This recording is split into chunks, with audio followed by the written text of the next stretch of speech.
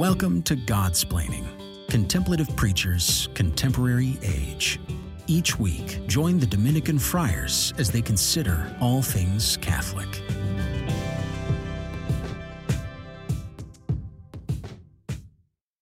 Welcome to Godsplaining. My name is Father Bonaventure. This is a special episode of Godsplaining. This is a guest-splaining episode where once a month we come and invite a particular guest from different fields. So we have poets and we have theologians and we have just regular old priests and such. This episode is a special one, though, because we have a professional artist. I'm joined by Mr. Sam Rosenthal, who's a Chicago-based artist. Who's going to join us. And this is, Sam, first off, welcome to Godsplaining. Thank you. Glad to be here. That's great. So make a few comments about this episode. It's a special episode. One, because I think you're going to love talking or listening to a real artist. And the idea behind this episode will be to kind of get behind the eyes of an artist and maybe with that get a sense of how we should see the world and maybe also dispel some myths about art that some of us might have, which we'll talk about, and also to introduce you just to Sam's work and American Impressionism, you could say, in general. I think it'll be really beautiful. One thing to say about this episode, of course, is since it's about painting, this might be one that you'll want to watch some of it more than just listen to. Now, we'll be talking, of course, and so you can get plenty out of this episode by just hearing Sam explain the value of art and how an artist thinks and how an artist sees things and all of this. But we'll also have the images. We're talking about some of his images, some of his work, and that will be there. So you might want to, if you don't usually watch us on YouTube because you don't like seeing our faces or because you're driving, you don't want to get in an accident, that's totally fine. But if you'd like to get the most out of this episode, hop on over and take a look at some of this beautiful art. We'll also link Sam's, I'll mention this at the end as well, Sam's website, samrosenthal.com. They'll be linked at the bottom of these pages and on Twitter and all this. So you can go to see his art. We're just going to look at a few pieces of his, but I think you'll enjoy them. So without further ado, I want to open up this conversation with Sam Rosenthal about art and his experience by just starting with, so Sam, what artists were your inspirations, you could say, how you got into art, and then briefly how you became an artist in terms of training. I think people think that artists are people who just always drew well and it doesn't require, and so it's like if you sing well, then you just knew how to do that. You didn't actually have to train. I think artists might think, oh, well, some people like to draw and some people don't. So could you tell me about maybe just your a few inspirations, you could say, of who really affected you artistically, and then just a brief discussion of your training, you could say, in the background. Okay. I don't know where you want me to start. Some of my favorite painters, especially if you're going American Impressionism, would be people such as John Singer Sargent, probably more than anybody else, is a guy whose work I look to. He did portraits. He did great watercolors. He started off incredible and just kept adding on to his abilities throughout his life. So he started off at the top and kept rising. So he was a major, and still is a major inspiration. Mm. There was a big show of his work when I was 17 that I went to see. Before that, I wanted to be an illustrator. I didn't know that field was, as it was then, was about to disappear and either go away completely or in other elements go straight to computers. I'm showing my age a bit, but that became a big thing right when I was in college and wasn't painting. But in 1987 in Chicago, where I'm from, there was a Sargent show, and that was a huge inspiration. And I was at art school at the time. I graduated high school early, and a lot of what I was learning was very similar, not at the level, but it would lead you to, it was a modern day connection to what was that stuff. So the work wasn't just this historical thing.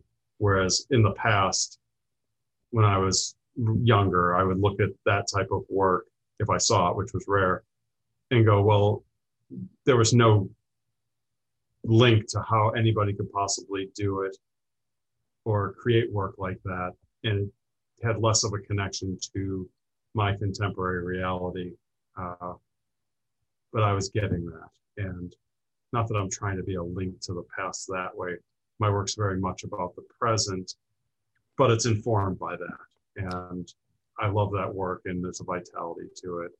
Yes. like an immediacy, but also a resonance where you can live with it and see more and more and more. So that was extremely inspiring. There was different in Chicago. They have a large French Impressionist collection at the Art Institute, Museum of the Art Institute.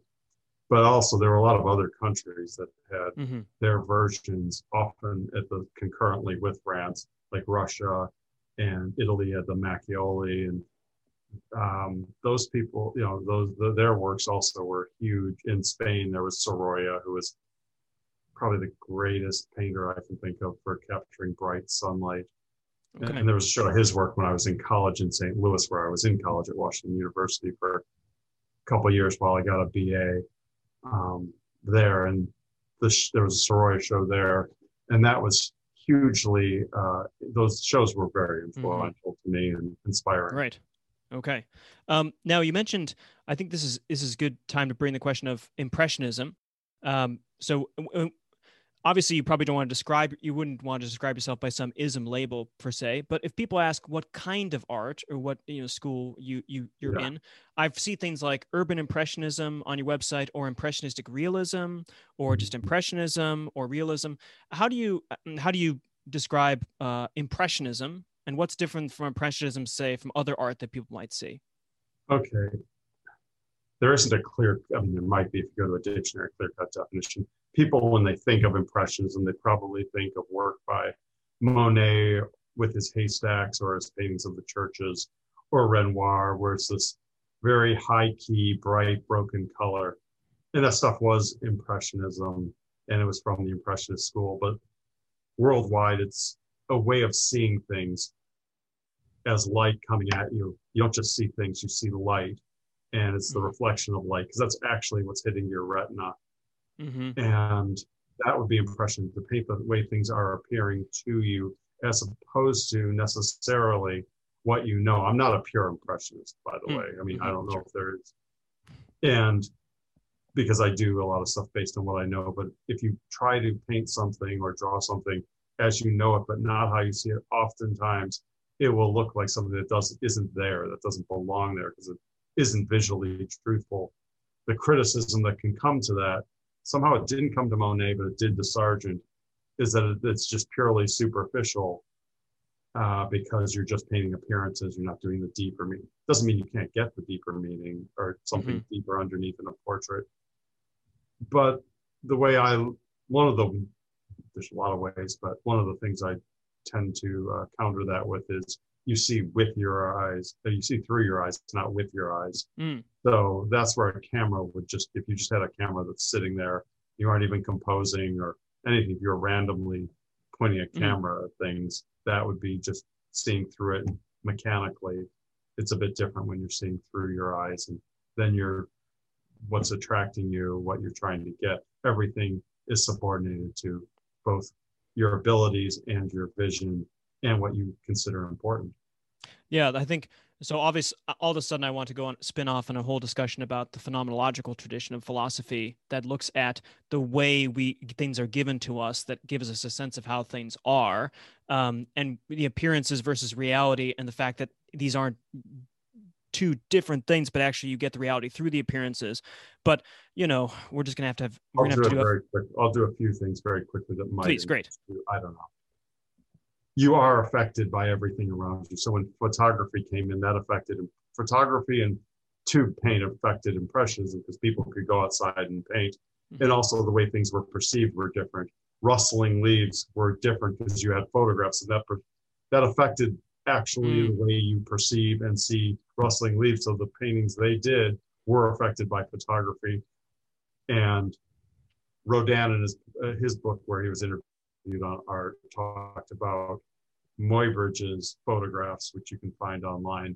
There were these motion photographs, and it was of horses galloping, and it looks like a horse jumping up and down. We didn't even know as humanity how they actually were moving their legs until then. But as he said, with Delacroix's paintings of horses galloping, it had the movement in ways it was more truthful to how they move, even if it wasn't technically accurate to they do this. It wasn't a frozen moment in time the way a photograph of them was. In those photographs, the motion photographs, the horses look like they're jumping up and down. But it also there was fake Vermeers around the time of World War II, right after World War II, that came out. And if you look at them now, they wouldn't fool anybody because there were so many telltale signs of the 1940s in these paintings. But because you were in the middle of it, you didn't see your flaws towards trying to do. They were actually, he got away with it for a little while. There's no way it would happen now because there are so many telltale signs of the times, but if you're in the middle of it, you can't see it. I always say, if you want to learn about fashion of the 1970s, you can watch Little House on the Prairie or Happy Days. Yeah. Once they strayed from the initial seasons, you'll see everything that veers from what it was supposed to be, the periods they were supposed to be taking place in, is of the exact year that they were filmed. Right. It's amazing to see. Yeah. And that's why when people try to do stuff like, oh, my stuff's timeless, I'm not, good luck. Yeah. You have no idea what you're in the middle of. You have no idea of the context. When I was about 13, I still do to a degree. I'm 51 now, or I'll be 52 soon. In the early 1980s, when I was about 12, 13, I would see pictures of people in polyester and terrible fashion from the 70s. And I made a vow to myself at that age, don't dress in a way that will make you look and say, boy, did I look stupid 10 years later. And you can kind of guess it to a degree, but you just don't know. I had no idea. There's a lot of things going on in the world now that none of us would have predicted back then. And I remember, like, even in the 90s, they did a painting of somebody holding a telephone and had the curly cue connected. I didn't think that would be a thing of history within 5 years. Yeah. You don't know. But no, that is there are telltale signs, though. There's certain trends you can go, okay, that's going to be out of style real fast. Yes. No, and Dominicans, given that in just on the pure style fashion, we wear a habit that's been out of style for a long time, but wasn't style when it was put on. But we stick to it anyway. I want to go to look at your hair and glasses. Your hair sort of wouldn't have been around even 30 years ago. Yep, that's right. Even for Dominican, and then your glasses, those change. The glasses, like glasses and ties. Yeah, glasses you can change over time, and we're now back to a thicker one as opposed to Anyway, we don't do this. Bluetooth, by the way, would probably 15 years ago. No. Oh my gosh! They think you have exactly. And 10 years ago, we have no idea. So there's telltale signs. In a sense, there's telltale signs, and there's a lot of flux, of course, and people are scared of flux and change. But what I like about the art, in the sense you talked about, you're very much into the present, but also with a tradition, with the past, bring that in, the fusion of tradition and future, and that's what I want to look at with your art. So this is where if you have if you want to go to online, you can look at something here. So I want to look first. We've got some pictures. This is you at work here, so working on a painting, and this is maybe the American urban version of in plein air painting. So painting outside. So you notice in this image here, you're painting. We're going to see this actual painting a little bit later. You're painting in a snowstorm here, which is most people I think would probably say not the ideal conditions to be painting. But for you, this was part of the, well, at least for a period of time, right? Oh, it's still. I mean, this was the color study for a bigger painting. Okay. Oftentimes, I'll rent a U-Haul and do a much larger painting on location. This one, because it was snowing so hard, it was during the Super Bowl a few years ago. We lost power, and I just left home and drove to downtown Chicago and worked on the color study. And I had to keep cleaning off the palette because there was so much snow falling on it. A couple of tourists who were very nice, who happened to be taking a walk, photographed me and then emailed me the image. It was, if I had been doing this out of my head, I probably would have been using different colors. And you can get some, I like to try to get the best I can as far as results. And usually the more, when you work from life, there's a lot of things that are much better besides being completely truthful to what you're seeing. And then if you want to change it, you can change it. And you get these unexpected surprises that make things a lot less predictable. And I probably, if I had not been out there, would have made the painting much brighter, but it wouldn't have been as good. Bright color doesn't necessarily mean good color, and you're doing relationships. A lot of times to get the brightest color, I'll paint a lot of different grade down colors around it or contrasting stuff.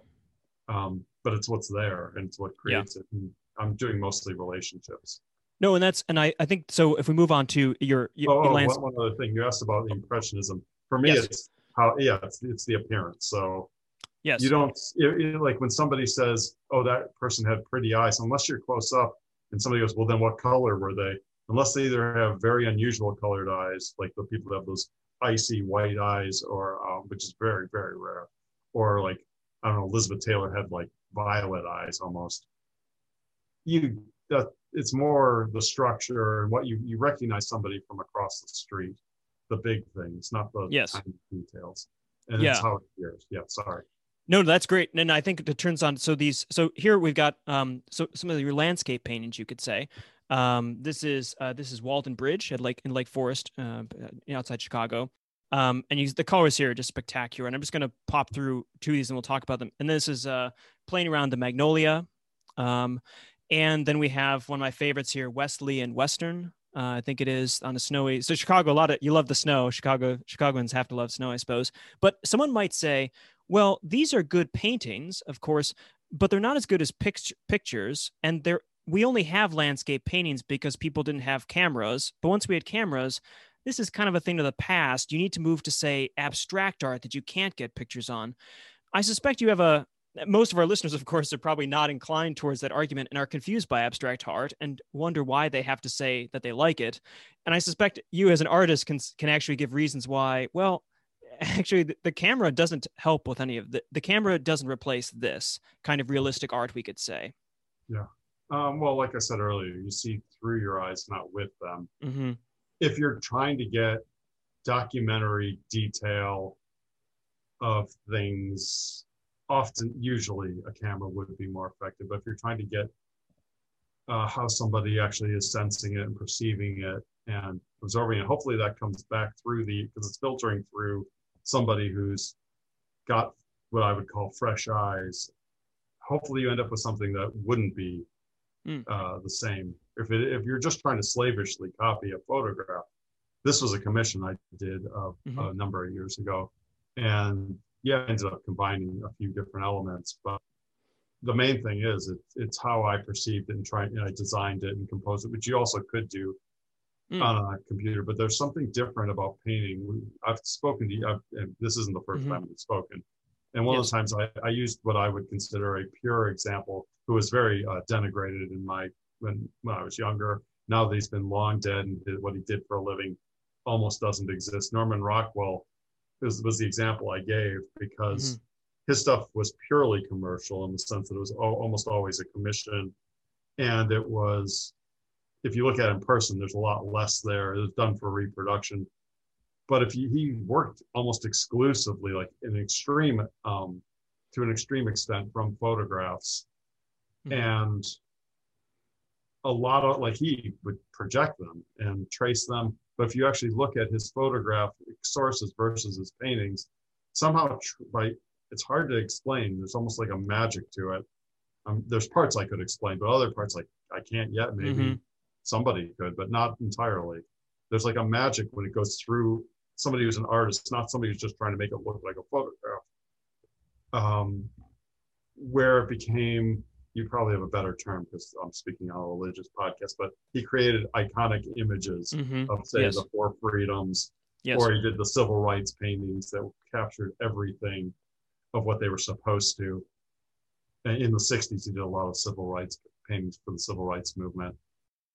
And as photographs, they're mediocre, but somehow transferred through his brain and his hand, they became something totally different and better and more dynamic. Yes. But if you're trying to get pinpoint accuracy of this at that point in this thing, sometimes the painting will be better, sometimes the photograph. But for the other thing, generally, if you have a really good painter, go with that. If you have a bad one, it's your choice. Yeah, I think, and you got the iconic thing. I think is right, because the pictures. If you go online, you can look at Norman Rockwell. There'll be painting from pictures, but he got the iconic aspect to me seems to be about the form. The artist, the true genius of an artist, is being able to grasp, in a sense, the form of reality, which is different than, say, its material stuff. Now, of course, it organizes the material, but it's as we're come from a Thomistic perspective, we talk about things being composed of form and matter. And the photograph, to my mind, is really on the matter side of things. It collects, as you say, these data points and all of this, but the form is something that has a unity to it, and it's something that is grasped by an intelligence. And the artist, to my mind, what the beauty of the power of the artist is, he or she is able to grasp a form and put it on something. And so with Norman Rockwell's, for instance, everyone remembers like the four freedoms, I think it's freedom of speech, maybe, where the man standing up about to give this speech in a congregational church, I suspect. Now, the picture of that probably wouldn't be that interesting, but somehow he was able to grasp the form of what that freedom is about and put it in a material kind of form that still had this tension between, well, the paint, the color, all of this, but it's really getting at the form. And I mean, I think the same thing true in the very general sense about like this painting here with the car. You get motion as you're painting from a painting, say, different than you do from a picture, because in a sense, you're the one composing it in time. And I think you can grasp the form of motion and put it on a canvas in a different way than even pictures just have that static quality. And I think it's about grasping the form, which is kind of a non-material organizing principle, but something that is, of course, very much due to our own grasping as human beings. And as you say, seeing through eyes.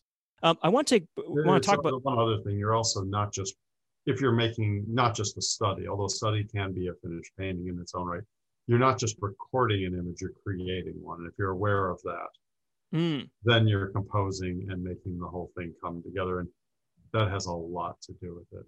Yeah, I think, and I want to talk about that with portraiture, which you might think is clearly this is outdated with selfies.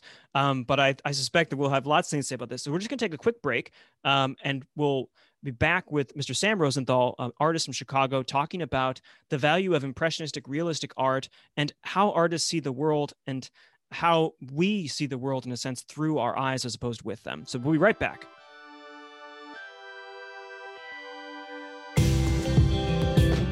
You are listening to Godsplaining. Visit us at godsplaining.org to listen to our episodes, shop our store, and donate to our podcast. All gifts go to improving the podcast and bringing the gospel to more listeners. Thanks for your support. And we're back with a special episode of Godsplaining. This is Guestsplaining. If you're joining us now, I don't know why you haven't joined for the earlier part, but since this isn't a live show, but go ahead and so enjoy being back with us with Mr. Sam Rosenthal, an artist from Chicago. And we're talking about his painting and just impressionism in general. And we ended with talking about the aspect of painting versus pictures, and the fact that paintings get at the form of things, and paintings are involved in creating things as opposed to just registering things, and that therefore they're a very human product, of course, and an active product. And I think this comes clearly in things like portraiture. And Sam mentioned John Singer Sargent, who is near and dear to my heart. I think if you haven't seen John Singer Sargent painting in your life, you've missed out. And America has no reason to be ashamed of its artistic genius when you have a Singer Sargent. But Singer Sargent did a lot of portraits, and you might think that portraiture is a thing well in the past because we can take pictures of people and selfies and all of this, and it's so much better than a portrait. I think if you look at portraitures, you realize you're getting a different aspect of the human. But I want Sam, since Sam actually paints portraits, and here is one of my absolute favorites. This is Anne Marie, I think it's called.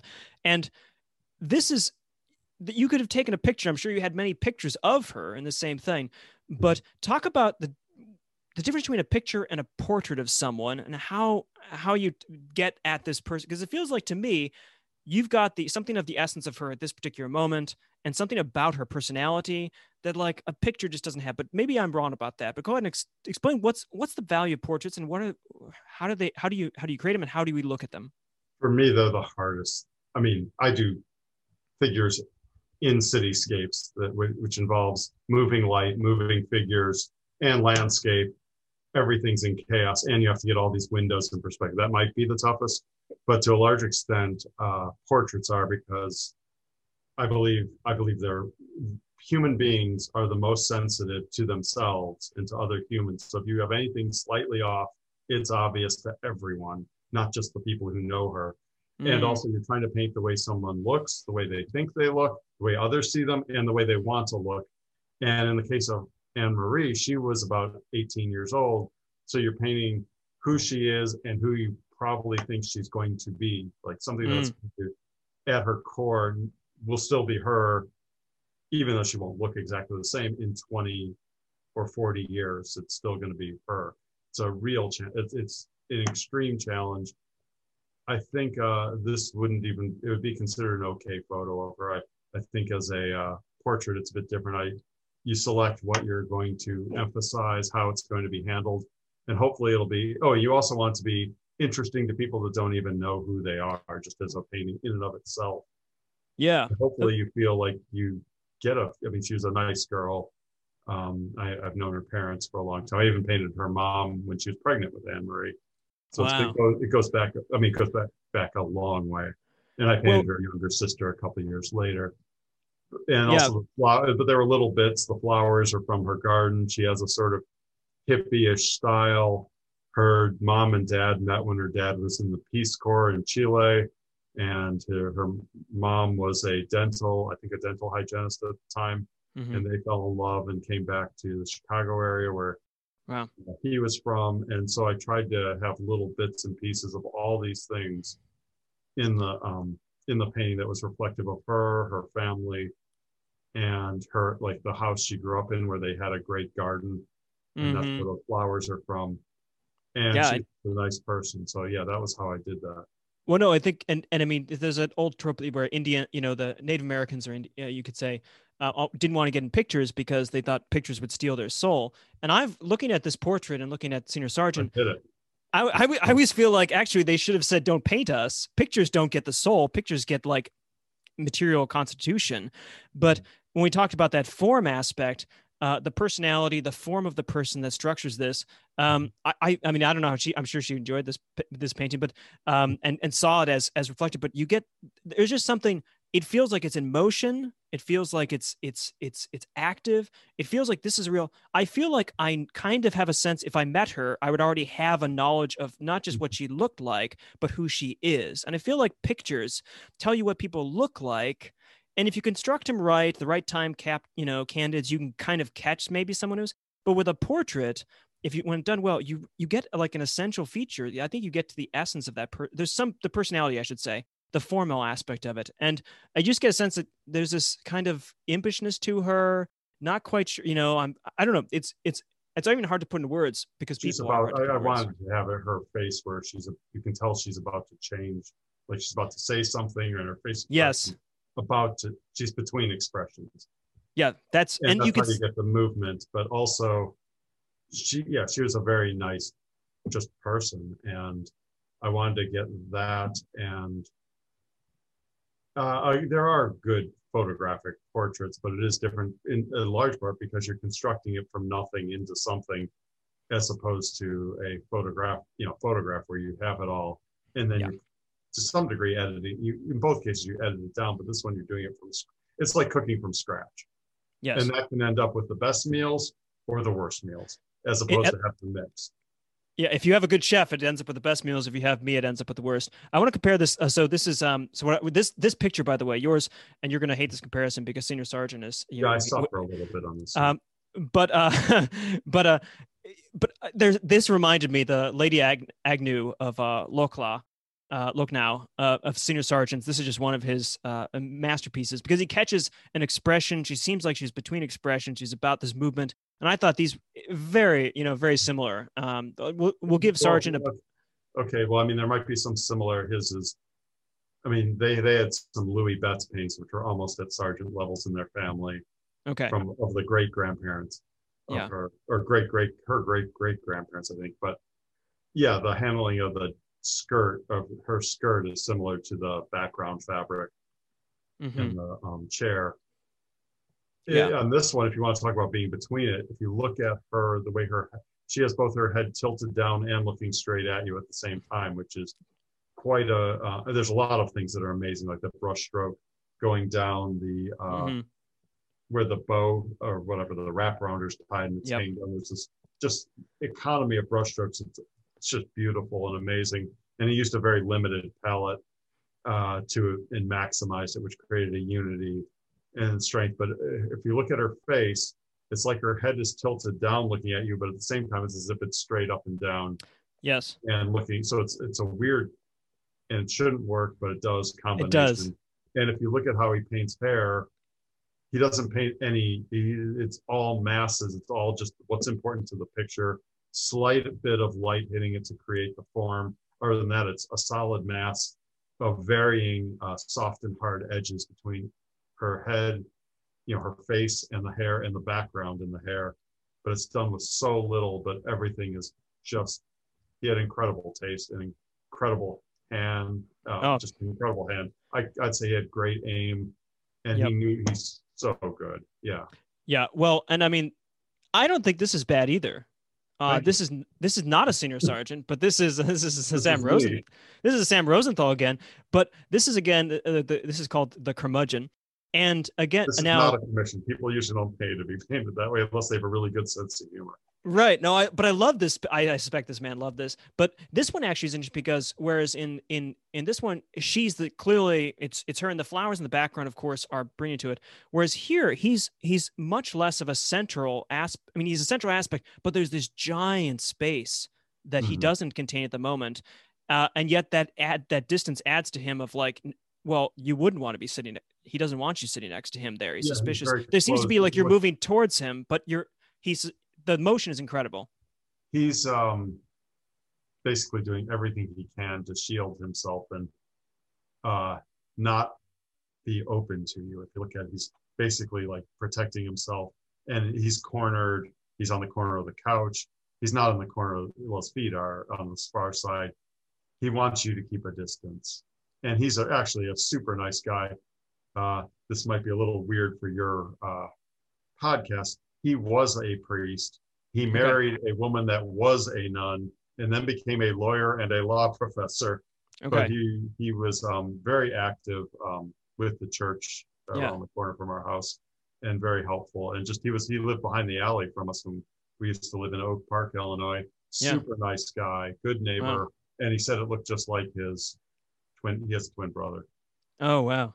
Well, the face, the light on everything else it's like the darkness. You're directed right to the face, which is fantastic. Okay.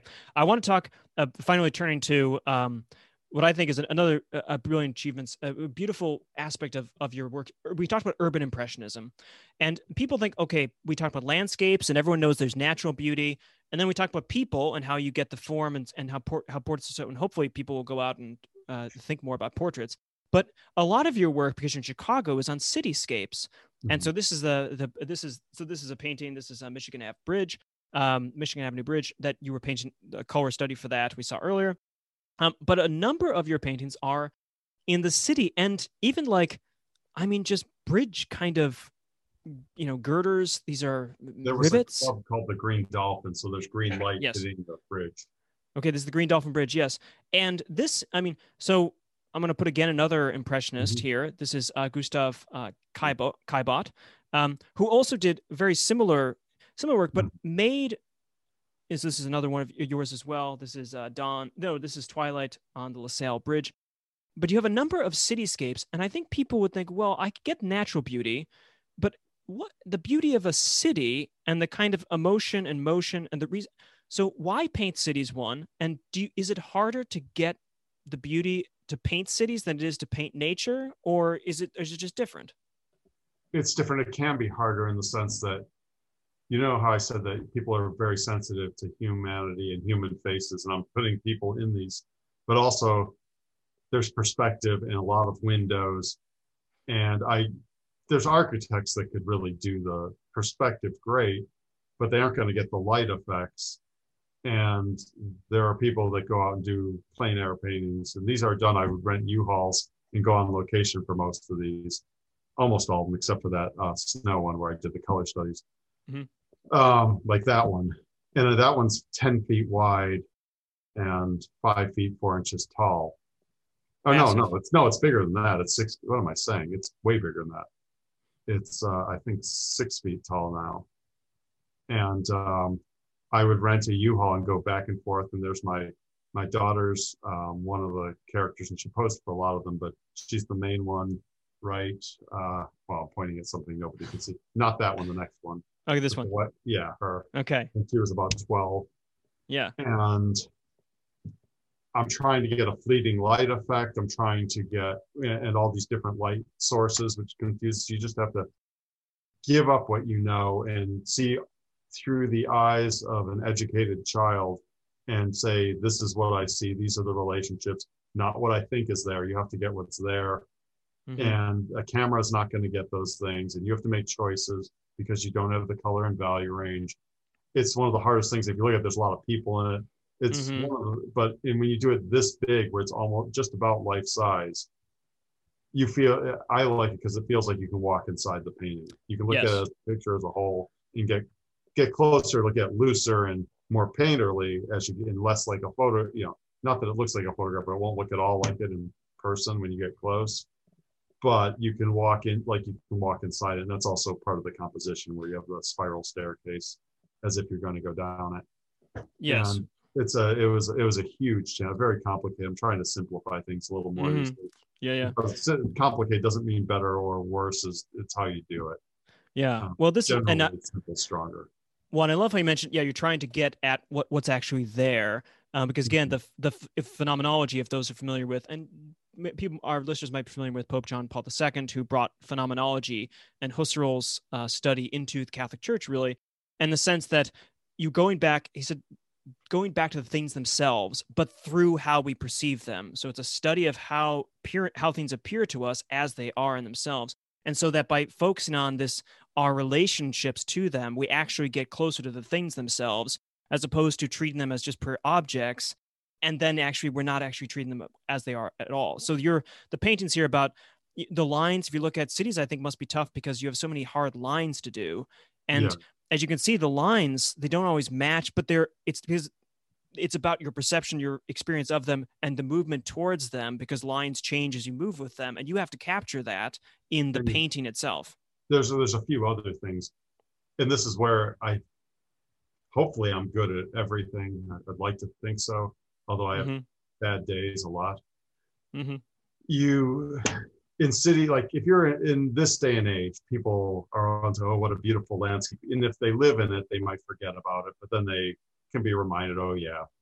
Cities, people are trying to get to and from one destination to another, and they don't seem to, beyond a few, times here or there, realize, wow, look at all this. Only if something changes, like there's a building that's not in this painting, but it's across the water, just off of where the painting is on the right, where they project things on it at nighttime during the summer.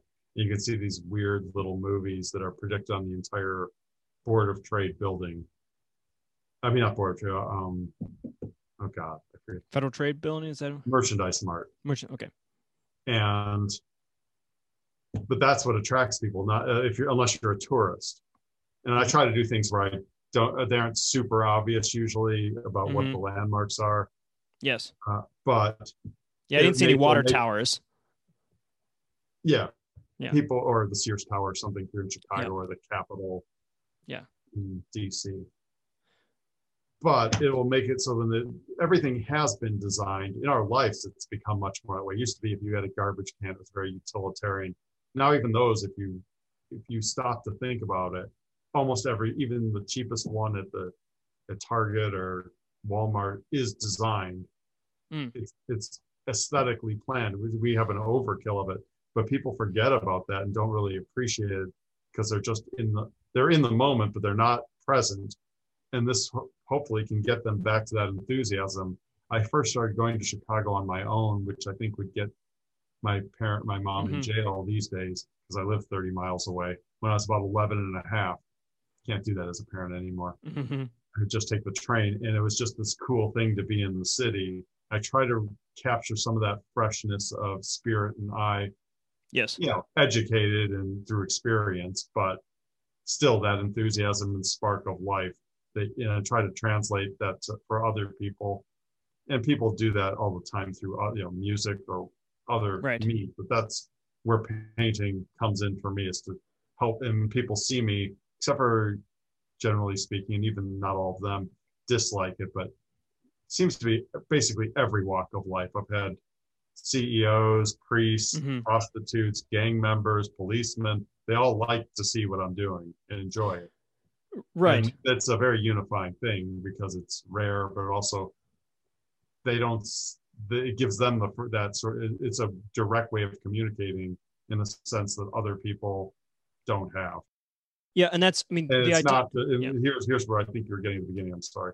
You're talking about it being a gift, and that can be annoying, kind of like when I do paintings and they say it looks like a photograph. Yeah. It's the same thing. It's annoying, but I understand they don't mean harm. And you have to have some sort of vision or aesthetic for what you're doing, unless you're just copying other people. But it's a lot of work. And same with, like, if you have an athlete, you can have a gifted athlete, but the tip top guys have combined that with a ton of work that people don't seem to see that with this stuff. I think in large part because a lot of what they're told is really good is not so good. Yeah, that's right. I think they're told art, again, we started with this, that art is just something some people have and others don't. And so if you think about a lot of modern art, it just doesn't look like it requires a lot of skill. And so they think that maybe art's really that easy. But a professional and an expert in any field is someone who has a ton of training and is able to ideally make it look easy for that person. So that a good painter, to my mind, is able to let people see things around them in a way they hadn't seen before, without having to do all the composition work, in a sense, bringing out again the essence of the forms of things in the way that, say, a good philosopher is supposed to bring out the distinctions in thinking and thought, so that other people can just step in and almost say, well, yeah, it's obvious. Like, and when you look at this kind of realistic art, as you say, or the impressionist art, some people say, well, yeah, what's so special about that? Well, actually, a ton is special about it because it requires an expertise to be able to do this for the purpose of seeing things again for the first time, as we should, as human beings. And it brings out the beauty of the human condition and our experience of each other and nature, and in a way that most people couldn't do. So that's the gift. The gift of the artist, I think, is to bring out forms and let people see through their well-trained and gifted eyes, so that we don't have to make it from scratch. Also, I think an appreciation for how much the beauty that's around you, and also maybe you don't think about it even when looking at the work, the amount of work that went into the world you're able to walk in on the shoulders of architects and construction. And, people died making those bridges.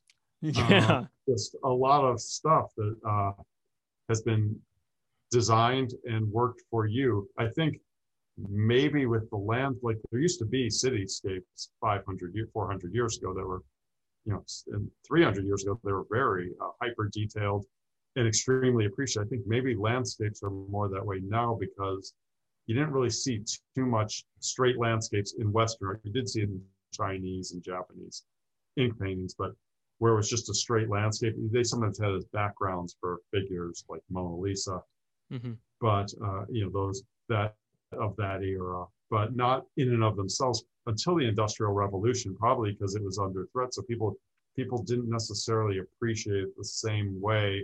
It was more of a threat, something that could kill you, that you were dependent on, but it wasn't something that you had under control. And at the time when cities were novel and urban living, that was, I think, covered more that way during the 1600s and later.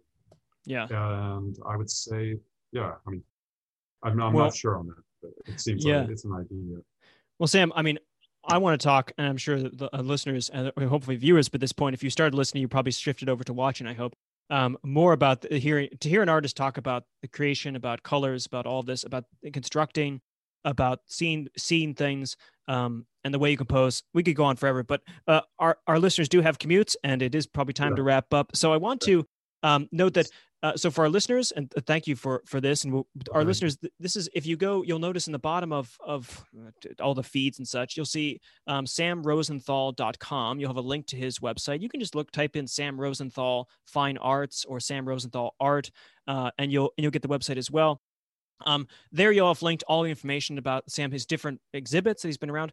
And also, Sam has a studio just outside Chicago, and he's going to be doing a one-man show, I think, this is coming in the next month or two. So that'll be on the website as well. But Sam, do you want to say anything about your studio in Chicago, or could people come and visit you or anything like that? We have some Chicago listeners, I'm sure.